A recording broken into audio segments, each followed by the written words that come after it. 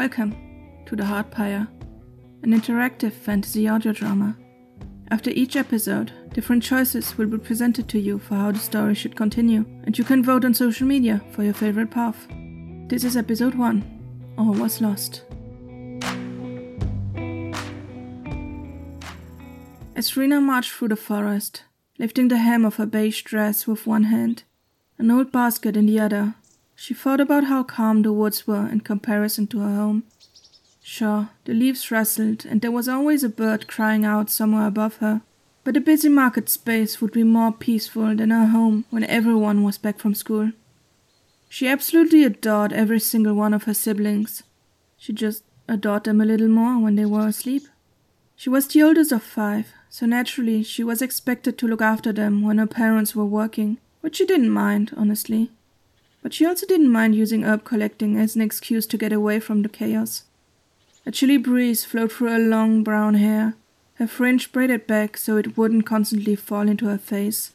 With a light stride, she floated over the forest floor, avoiding the young seedlings and shallow puddles that had formed the night before. She slowly hummed an old lullaby her grandmother had taught her, an almost melancholic song.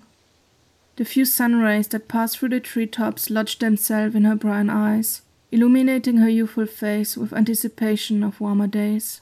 Her parents weren't exactly happy that she was wandering through the woods on her own, especially not if she went to the cliffs facing the ocean on the other side of the forest.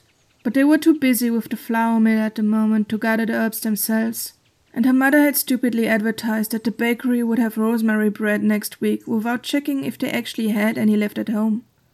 And so, Rena had had the perfect excuse to get a break from the village. She didn't even really understand why her parents were so bothered by her wandering through the woods. She was 16 now, and she had practically spent all of her life in and around this forest. Her legs were slowly starting to ache, and her basket was filled to the brim, so Rena decided to head back home.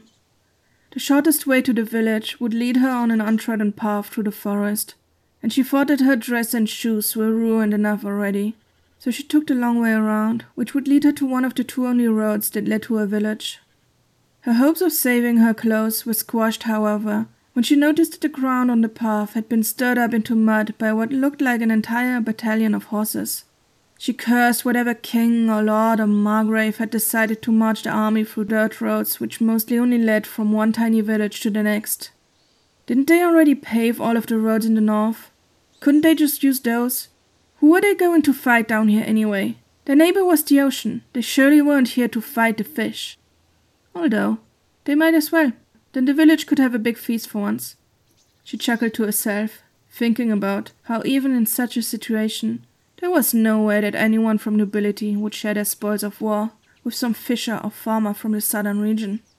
Maybe they could all sneak up behind the soldiers and just steal the fish while they were still busy fighting the ocean. It began with the smell. She frowned down at the ground, her smile falling from her lips, her nose picking up something that hadn't been there a second ago. She looked up and sniffed the air. She couldn't place the smell, but as she got closer to her village, it grew stronger. Her frown deepened as she realized that she was smelling fire. Not a cozy wooden fire that fills your heart with warm feelings of home. It was a vile, biting smell that brought horrible news with it. It smelled of burnt wood, scorched dirt, hot metal, and behind it all was a smell that Rena's mind didn't dare place. Something that made her stomach tighten and turn. It smelled like scorched hair, melted fat, and boiling blood. The smell tore its way to her nose and clutched itself to her lungs so that it would never leave her mind again. It made her look around in panic, asking herself what could possibly emit such a horrible smell. Next came the light. With every step she made, the horizon grew brighter. The trees were lit up by a pulsing orange light, its heart blazing up into an engulfing white that seemed to suck any last hope out of Rena's heart. She squinted at what she previously had thought to be the setting sun, but the light moved too much, casting shadows on the trees that made it look like they were swaying in the wind. She knew what was at the end of this road, at the end where the light was coming from. Her mouth dropped open, and she regretted it right away as the smell crept its way up her tongue, and she could feel the bile rise up her throat. She wanted to stop moving, but her legs didn't let her, as if someone else was controlling them. Last came the sound, The sound of cracking wood, falling roofs, searing haystacks, and popping bones.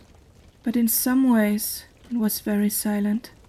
She could only hear the fire, as if it was the only thing that existed in that moment.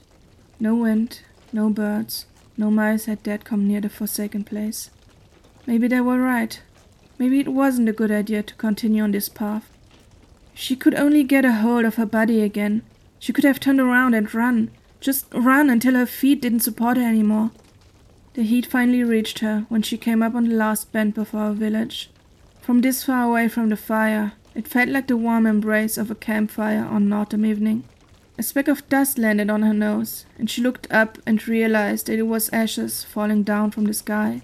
Her mind tried to come up with explanations. Maybe it was just someone's field or barn or caravan that was burning.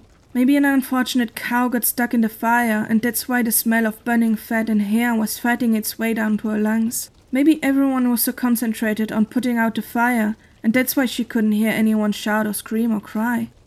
Her feet finally stopped, the last few trees blocking her view of the village. Every tree was backlit by orange light, their crowns looking like the beginning of autumn. Tears rolled down her cheeks, a trail of cold on her burning skin. She couldn't blink anymore, her eyes staring at the outlines of the trees in front of her, prickling and burning, ashes landing on her eyelashes. She tried to swallow, but her throat was dry. Her tongue stuck to the roof of her mouth, fat and swollen.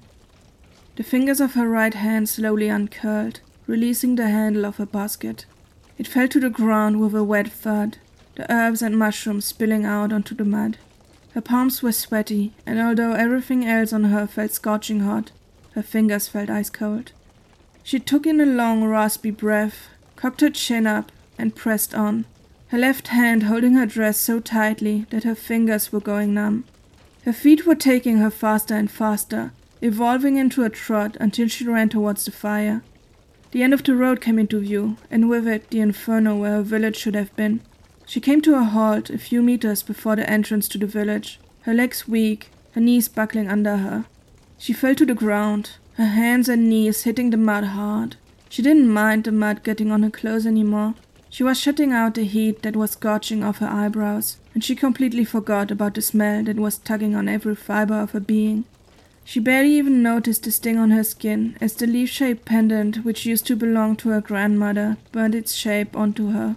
She looked up, taking quick, shallow breaths, her eyes wide, set on the remains of the first house beyond the path, the one which belonged to her father's friend Jasper. Only 2 thick vertical beams remained, black and grey when they should have been brown wood, specks of orange dancing around on them.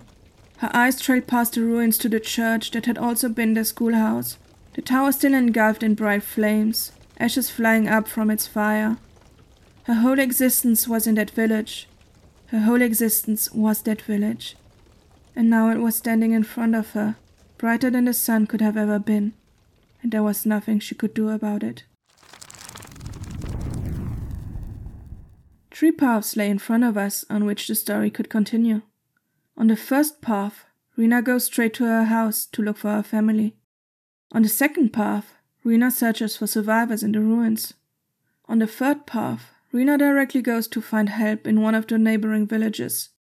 You can cast your vote by heading over to the show's Twitter page or by visiting theheartpyre.com.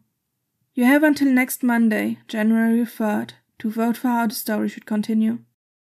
If you like this podcast, consider leaving a review, or you can support it on Ko-fi or Patreon. One of the tiers on Patreon lets you vote for the alternative timeline, in which you can make Rena take a different path. The intro music is Lonely Dusty Road by Jon Presstone. The Heart Pyre is written and produced by me, Audrey Martin. Thank you for listening.